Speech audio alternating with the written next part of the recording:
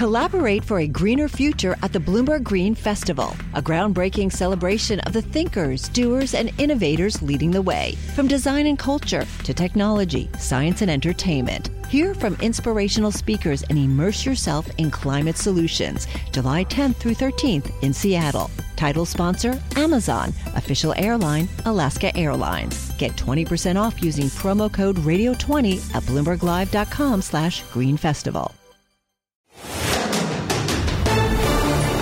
This is Bloomberg Law with June Grasso from Bloomberg Radio. Donald Trump is asking the Supreme Court to keep him on the presidential ballot in Colorado, setting up a historic showdown over whether his role in the January 6th, 2021 assault on the Capitol disqualifies him from office. The former president is asking the justices to overturn a Colorado Supreme Court ruling that declared him ineligible to reclaim the White House, the first time a court has ever invoked the U.S. Constitution's insurrection clause to disqualify an ex-president. My guest is elections law expert Richard Briffault, a professor at Columbia Law School. Everyone seems to be assuming that the Supreme Court will take the case because of the novel constitutional questions, the national implications with challenges to Trump's eligibility filed across the country. The justices aren't obligated to take the case, but do you think they will take it? That's hard to answer. I think I kind of hope they take it because it is an important question. It's now gotten different answers from different state courts. A couple of state courts rejected the argument that Trump is barred from the ballot. Colorado recognized it. Influenced in part by the Colorado Supreme Court's decision, the Maine Secretary of State has taken an action. She's now being sued. The issue is percolating up in multiple states, and it certainly would be very useful for the Supreme Court to resolve it soon, one way or the other. Trump's petition attacking the Colorado ruling does so on several grounds, a lot of grounds. Mm-hmm. Is there one that you find particularly compelling? Honestly, I think he is really going at it in all directions, some of which are purely procedural and maybe kick the can down the road, which is, the amendment only prohibits somebody from holding office. It doesn't affect who can be on the ballot. He's got some arguments that it's something that state courts can't handle, that it's outside the state court jurisdiction. So he has some arguments that are designed to kind of skirt the merits, which might mean that they come back later. He's got some arguments that are hyper-technical, I think. One about whether or not the president is an officer of the United States within the meaning of the Constitution. It sounds like a really odd argument. Of course, the president is an officer of the United States, but Trump's lawyers do have a plausible technical argument based on the language of the Constitution that maybe the president isn't picked up by that language. And then there's the ones that really go to what we might consider the heart of the fight, which is, was January 6th an insurrection, and was Trump engaged in it? And so we don't know. I mean, I think they're really fighting on all fronts. Procedural ones that argue that the Colorado court sort of screwed up Colorado election law and Colorado election procedure. Technical ones about the meaning of officer of the United States, and maybe ones about was January 6th an insurrection and did he engage in it. Their brief covers just about everything. An argument that's gotten a lot of play is this, that the 14th Amendment doesn't apply to the office of the presidency, and the oath he took when he was sworn in didn't count as one of the oaths mentioned in the amendment. And, as we've discussed before, when you look at history, that sort of looks ridiculous. But if you look technically at the words of the Constitution, does it seem more plausible? You've got it exactly right. The oath one strikes me as a little silly. Provision of the 14th Amendment, Section 3, basically says that this prohibition on holding office only applies to someone who has taken an oath to support the Constitution. And, of course, the president's oath is to preserve, protect, and defend. You could argue that support pretty much picks that up. So I don't know, I find that argument kind of technical support for it, but thin. But whether the president is an officer of the United States within the meaning of 14.3 is a little trickier, because remember that provision is written so it mentions the Senate, it mentions the House of Representatives, and then it mentions civil officers of the United States. So you might think, well, maybe the president, if he was mentioned, would have come first, and that's a funny way to pick up the president. And then the few times that phrase, office of the United States, appears in the Constitution, at least two of them appears in the context in which the president is making appointments of offices or issuing commissions. So where the president is clearly treated as a separate person. On the other hand, if you look at the legislative history of the constitutional amendment, there's a lot of evidence that they meant to include the president. But it is, even though I think 99 out of 100 Americans, 999 out of 1,000 would think, of course, the president's an officer of the United States, there is this plausible technical argument that, no, the president is the president. And when the Constitution uses the phrase officers of the United States, they mean everybody but the president.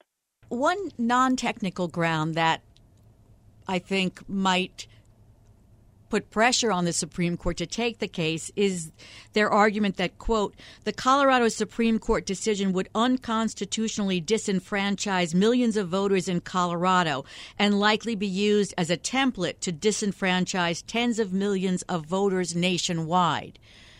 And even his opponents in the Republican presidential primary seem to say, let the voters decide this. Yeah, I mean, that's a real tension between, the notion of democracy as the voters getting to decide and the notion that we're a democracy governed by the rule of law. I mean, let's say he wasn't a citizen. I mean, if he's not a citizen, he's not eligible.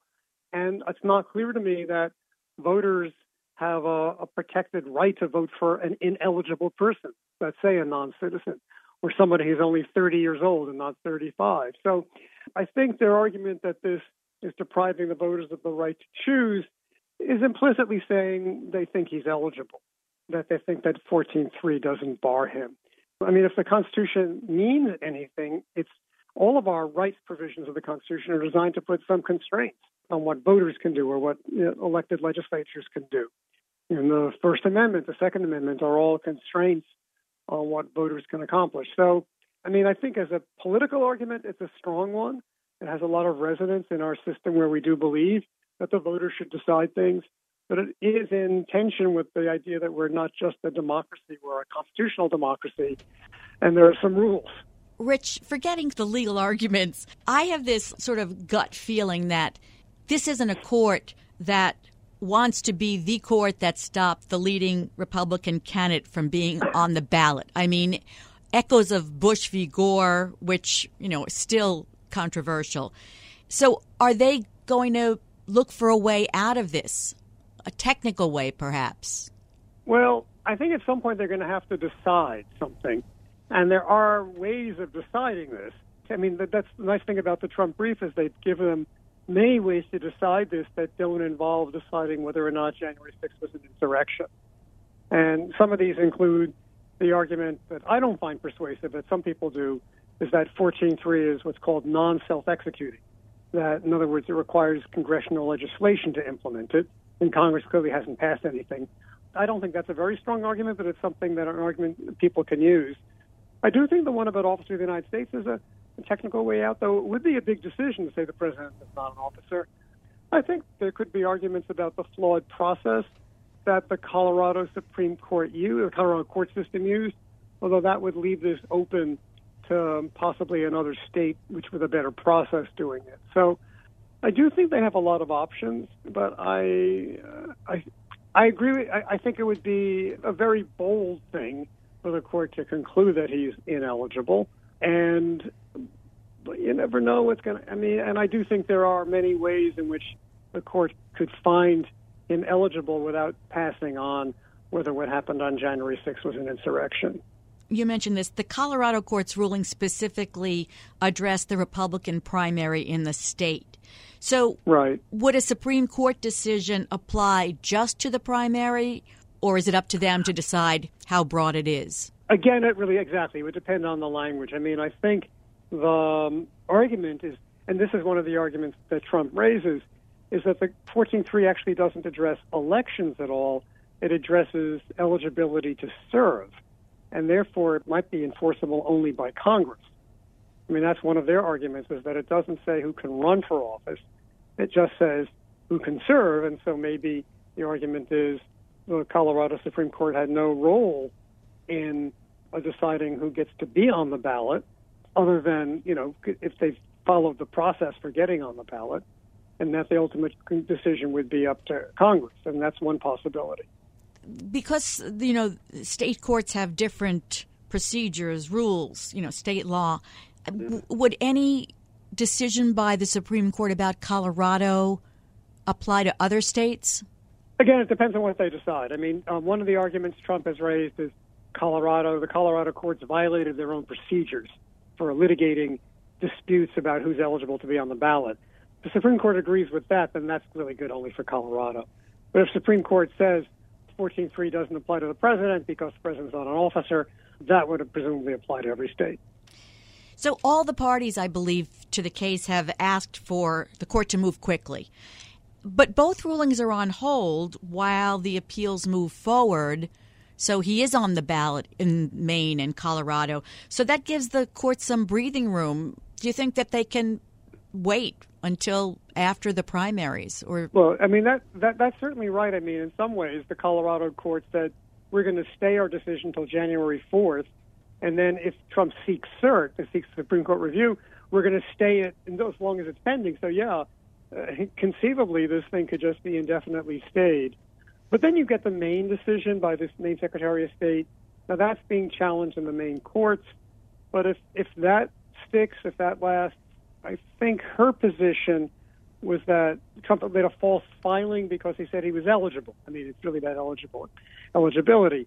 And that might not be limited to the primary. I haven't read her decision that carefully, but I think her claim is that he's simply not eligible, in which case I think it would also apply to the general election. The court has this possibility of a case. Also, the question of presidential immunity is bound to come up to the court again. Right. And they've also decided that they're going to examine the validity of a law used to charge people, including Trump, in connection with 2020. I mean, it seems like this court is going to be part of this presidential election in a way I'm sure that most of the justices, certainly the Chief Justice, wouldn't want, but they're sort of forced into it. Yeah, I mean, some of these things they really, they've chosen, like they're the ones who agreed to hear the case challenging the use of the particular federal statute about corruptly disrupting proceedings, whether or not that applied to what happened on January 6th. That one was a choice, but most of the others, they don't have much choice. That's true. So, I think this is, the issues that surround Trump are unprecedented, but he has acted in ways that are unprecedented for a president. So it's not surprising that these amazing new cases that's coming up, the things that he has done or said to have done are unique in American history. I think it's going to be a long year, Rich. Thanks so much for your insights. That's Professor Richard Briffault of Columbia Law School. Hi, I'm Ron Kraszewski, Chairman and CEO of Stifel. Financial advisors, if you're not growing your practice, you're losing market share. Stifel is a growing, entrepreneurial, advisor-centric firm built for successful advisors like you. Imagine having the resources of the largest wirehouses and the support of the boutique shops, but none of the bureaucracy to get in the way of you serving your clients. At Stifel, it's your business, your book, your clients. I always tell the advisors we're recruiting, I want you to come to Stifel and double or triple your business. Most of them laugh and shake their heads, but I'm serious. Don't take it from me. Take it from Stifel's #1 finish in J.D. Power's 2023 U.S. Financial Advisor Satisfaction Study. So there's a reason why 148 financial advisors joined Stifel last year. Come join us and find out why Stifel is the firm where success meets success. Visit www.choosestifel.com. Stifel Nicholas and Company Incorporated, member SIPC and NYSE. Collaborate for a greener future at the Bloomberg Green Festival, a groundbreaking celebration of the thinkers, doers, and innovators leading the way. From design and culture to technology, science, and entertainment. Hear from inspirational speakers and immerse yourself in climate solutions. July 10th through 13th in Seattle. Title sponsor, Amazon. Official airline, Alaska Airlines. Get 20% off using promo code Radio20 at BloombergLive.com/Green Festival. Hi, everybody. It's me, Mickey Mouse. Say, you want to come inside my clubhouse? To make the clubhouse appear, we get to say the magic words. Miska, Muska, Mickey Mouse. Mickey Mouse. Perhaps the most iconic cartoon character of all time is now officially in the public domain. Well, at least the first iteration of Mickey, introduced in 1928 in the cartoon short Steamboat Willie. The copyright on Steamboat Willie has expired, like thousands of other copyrighted works published in 1928. That means that anyone can use that version of Mickey without permission. So, Mickey Mouse fans, get ready for the darker version of your favorite friendly mouse. He's already being cast as the villain in horror movies like Mickey's Mousetrap. Gina, turn around, please, Gina! And there's Mickey lurking. It's a fate that befell another beloved children's character, Winnie the Pooh, after his copyright expired, when he and Piglet starred in Winnie the Pooh, Blood and Honey. Joining me to talk about the implications of Mickey being in the public domain is intellectual property litigator Terrence Ross, a partner at Catton Muchin Rosenman. Terry, Disney has fought to keep its copyright of Mickey as long as possible. It lobbied the U.S. government, didn't it? So, yes, it did. It's a very interesting story, the history of durations of copyright in the United States. The copyright is actually embedded in the Constitution of the United States. It expressly gives power to Congress to legislate copyrights for the protection of works, but then has a qualifier in the Constitution that says for limited times, meaning that it can't be in perpetuity, the way trademarks potentially could. It has to be some set number of years. And when it was first enacted in law, the first Copyright Act said copyright will last 14 years. And then over the 19th century, that was expanded to 28 years. And then you have the famous 1909 reforms of the copyright laws. And one of the big issues was, is 28 years enough? Because the life of people was getting longer and longer as modern health practices were adopted and the country became wealthier. And you have this famous episode where Samuel Longhorn Clemens, i.e. Mark Twain, comes and testifies live before Congress. And one of the congressmen asked him, how long do you think the copyright should last? And Mark Twain famously said, well, I think it should be long enough to take care of my children, but the grandchildren can fend for themselves. And that was literally, taken as holy writ. And so in the 1909 Act, which is one that's relevant for a lot of the works today that are coming in the public domain, provided for 28 years plus a single renewal of 28 years, so total of 56 years. When we again reformed the Copyright Act in 1976, we got rid of this concept of a renewal. We went with something different. We went with life of the author plus 50 years, or if it was a corporate copyright, 75 years. And then Mickey Mouse became exposed. And so we have the story of how Disney repeatedly pushed to have the copyright term expanded. And in 1998, they got Sonny Bono. If you remember Sonny Bono from Sonny and Cher, he was chairman of the Intellectual Property Subcommittee of the House. And so they went to him, along with other content providers, the big Hollywood companies, the big recording companies, and they convinced him that they needed to extend the term. And as you may recall, that was sort of moving along, but not quickly. And then Sonny Bono, tragically, was killed in a skiing accident. And the legislation was renamed the Sonny Bono Copyright Term Extension Act, and suddenly it got passed. And that provided for a bonus of 20 years for any work that was still in copyright. And Mickey Mouse's copyright ran out, if I recall, in 2003, and therefore it got the benefit of this extra 20 years. And that brought the copyright through to December 31st, 2023, last week, and it has now expired. It's the original Mickey Mouse in Steamboat Willie that's entering the public domain, right? So he's entirely in black and white. He doesn't wear a shirt or those signature white gloves. He has no voice, a pointier nose, a long tail, and solid black eyes for pupils. It's not the version of Mickey Mouse that we know. No, it's not the version that you run into if you go to Disney World.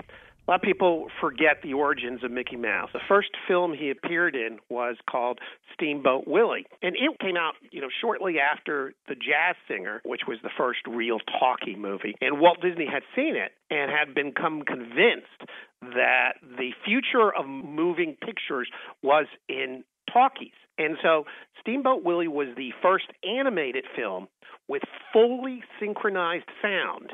And this just hit people so strongly that it proved everything that Walt Disney was thinking at the time correct, that this was the future of motion pictures. And so in preparation for this show, I went back and watched it again. It's only 7.5 minutes, and it's now obviously available on every YouTube channel that you can find because it's no longer copyrights in the public domain. And you've described it exactly right. The incredible thing is he never talks in the movie. There's lots of sound, lots of music, including a sort of obnoxious rendition of Turkey in the Straw, but he never talks. And many of his physical characteristics are just different. The one you notice immediately is the lack of the white gloves. And indeed, the name Mickey Mouse is not used. It's Steamboat Willie.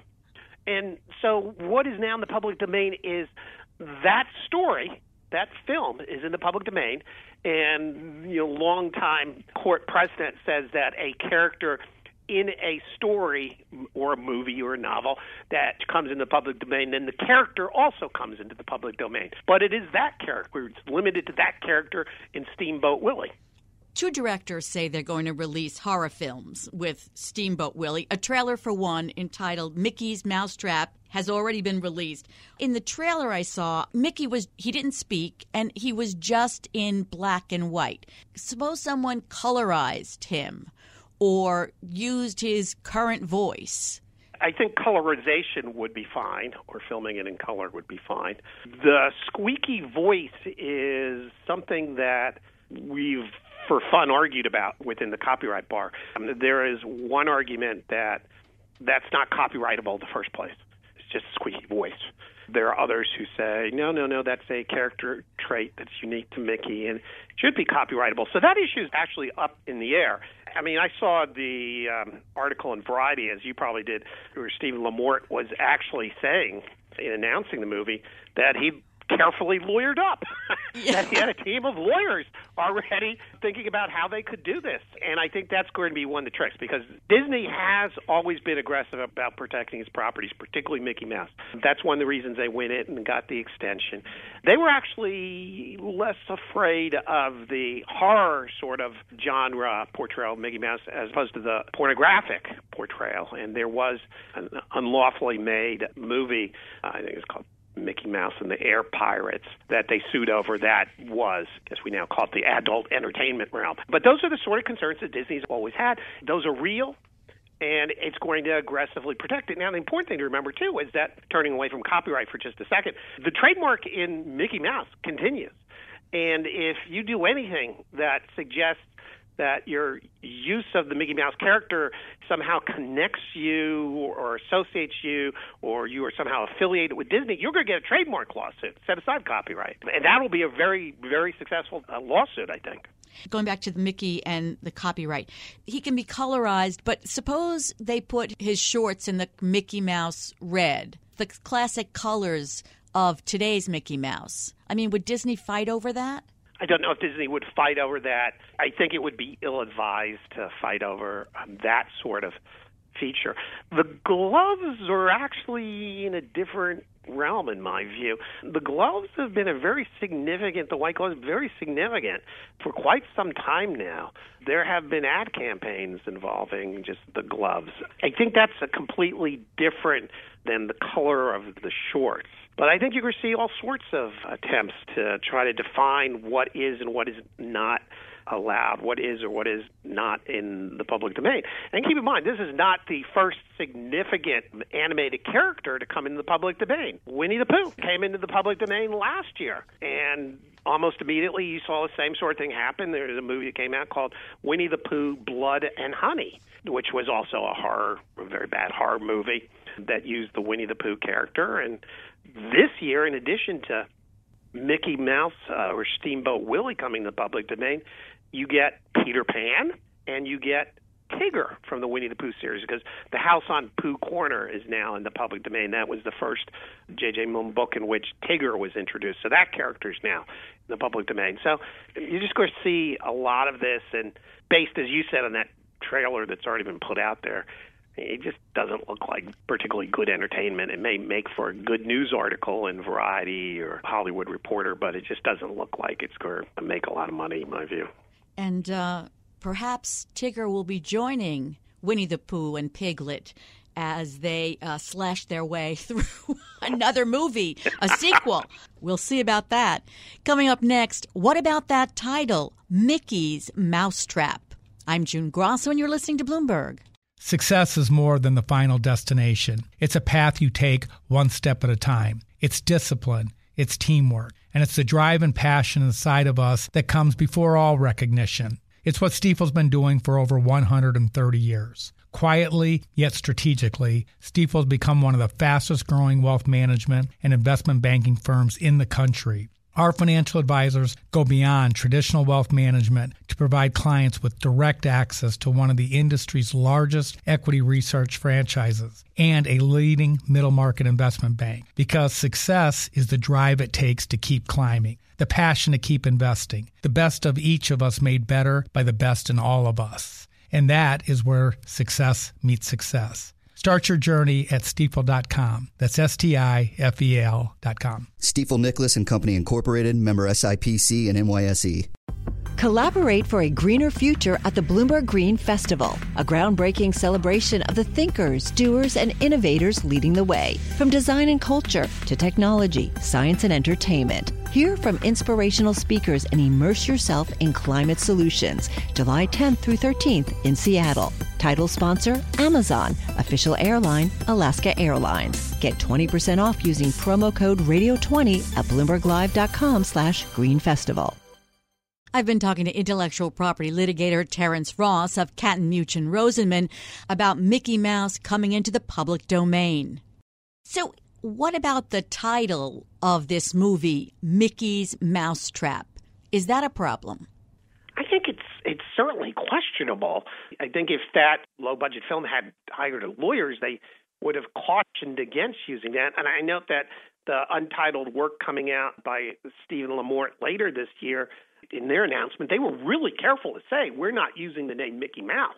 They're going to use Steamboat Willie throughout the movie, and that indeed may be the title, although at the moment it doesn't even have a working title. And Mr. Lamort was careful to talk about how the first thing he did was hire lawyers, who obviously convinced him to use the name Steamboat Willie instead of Mickey Mouse. And that's, again, an example of how you have to navigate these potential traps to avoid generating a lawsuit by Disney. And it's, again, a sign of how you can be as creative as you want with the new product you're bringing out, but you got to get advice from the lawyers as to how to do this. And it seems like Mr. Lamourt's done a pretty good job so far of anticipating some of the traps that might be out there. The Mickey Mouse traps. Sorry, I didn't resist, and I just couldn't resist. Now, some digital editors have edited the footage from Steamboat Willie to make it sound as if Mickey's using profanity. Is that allowed now? That's arguably now allowed. I mean, the film, Steamboat Willie, is out of copyright. It's in the public domain. It can be used in that way. And the fundamental rights, such as the right to derivative works, no longer exist. So it could be changed in ways like that. As much as the creative mind can figure out new things to do, it can be done, as long as they don't tread on a current copyright. So Mickey Mouse, as you mentioned, it's the Disney logo. He's everywhere in Disneyland. He represents Disney to people. Do you think that something like Steamboat Willie, will it detract from the value of Mickey Mouse? I didn't even know about the Winnie the Pooh movie. Has that affected Winnie the Pooh in any way, or are these just sort of separate audiences? As far as I can see, what's in the public realm, there's been no impact upon the value of Winnie the Pooh as a lovable and beloved children's character. That continues on. I assume the same will be true of Mickey Mouse.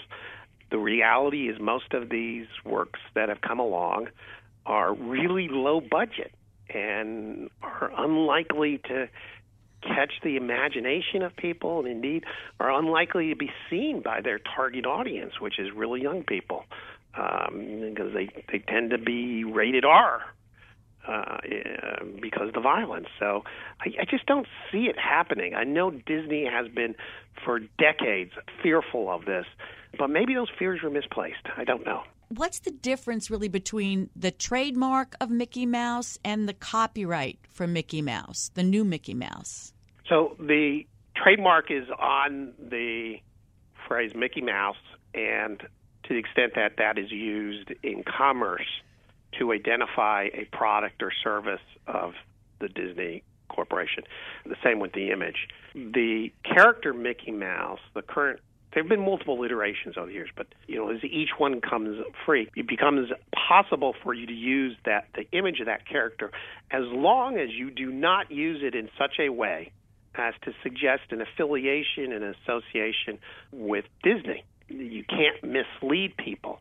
And that's the tricky part where you have both a trademark and a copyright, as is the case here. And it's going to be a real challenge for some of the people wanting to use the Steamboat Willie character going forward to figure out how to navigate in such a way that you don't open yourself up for a charge of trademark infringement by suggesting an association or affiliation with Disney. In this horror vein, it's hard to see that happening. Take this new movie that's already been filmed, Mickey's Mousetrap, and you take that to a jury or to a judge, and you're going to say no reasonable person is going to think that this has anything to do with Disney, because Disney would never denigrate its principal brand this way. And that's the test, is what would a reasonable person in the marketplace think upon seeing the new work? And it's just unlikely that they're going to think it's associated with Disney. But you got to be careful if you move outside of obvious areas such as horror, pornography, things like that clearly aren't going to be associated with Disney. And as Disney starts to move, as they just recently have done, into R-rated films, they may themselves blur the line a little bit. Also, several important literary works have entered into the public domain along with Mickey Mouse, including D.H. Lawrence's novel, Lady Chatterley's Lover. So that means a person could just copy that novel and sell it. Absolutely. You could take it to the Xerox machine, take the book to the Xerox machine, run off copies, and then take it out in the street and hawk it. There's actually a major industry for exactly this, not in the way I described it, but there are entire publishing houses predicated upon waiting for significant works to come into the public domain and then to resell them because they don't have to pay a licensing fee. They usually will do them in a fancy leather-bound cover and gilded pages and things, and make it sort of a collector's edition. That's one format. Another format is the really cheap mass-market paperback for high school and college classes, to the extent that those use real hard paperbacks anymore. Worldwide, Steamboat Willie is protected in some countries until at least 2042. And these movies are likely going to be on the Internet. So can Disney stop them in other countries? Disney can stop them being shown in certain countries. The copyright laws, because of certain international treaties, are broadly similar, but the extent of the term of the copyright, its duration, does have minor variances in countries. Most countries are similar to the U.S. model. We now, with new works, give a duration of, for a corporation, a corporately owned copyright, 95 years from publication. If it's owned by the author, it's the life of the author plus 70 years, sort of violating the Mark Twain premise. But there are other countries that have picked other dates. And some of them are shorter than ours, and some of them are longer. And so in those countries with longer copyright terms, you're going to have to be careful. And the Internet is one place where you can run afoul of that. You just got to be careful to make sure that you block it going into those countries. Public Domain Day, January 1st. Always an interesting time to talk to you, Terry. Thanks so much. That's Terrence Ross, a partner at Catton Muchin Rosenman. And that's it for this edition of the Bloomberg Law Podcast. Remember, you can always get the latest legal news by subscribing and listening to the show on Apple Podcasts, Spotify, and at Bloomberg.com/podcast/law. I'm June Grosso, and this is Bloomberg.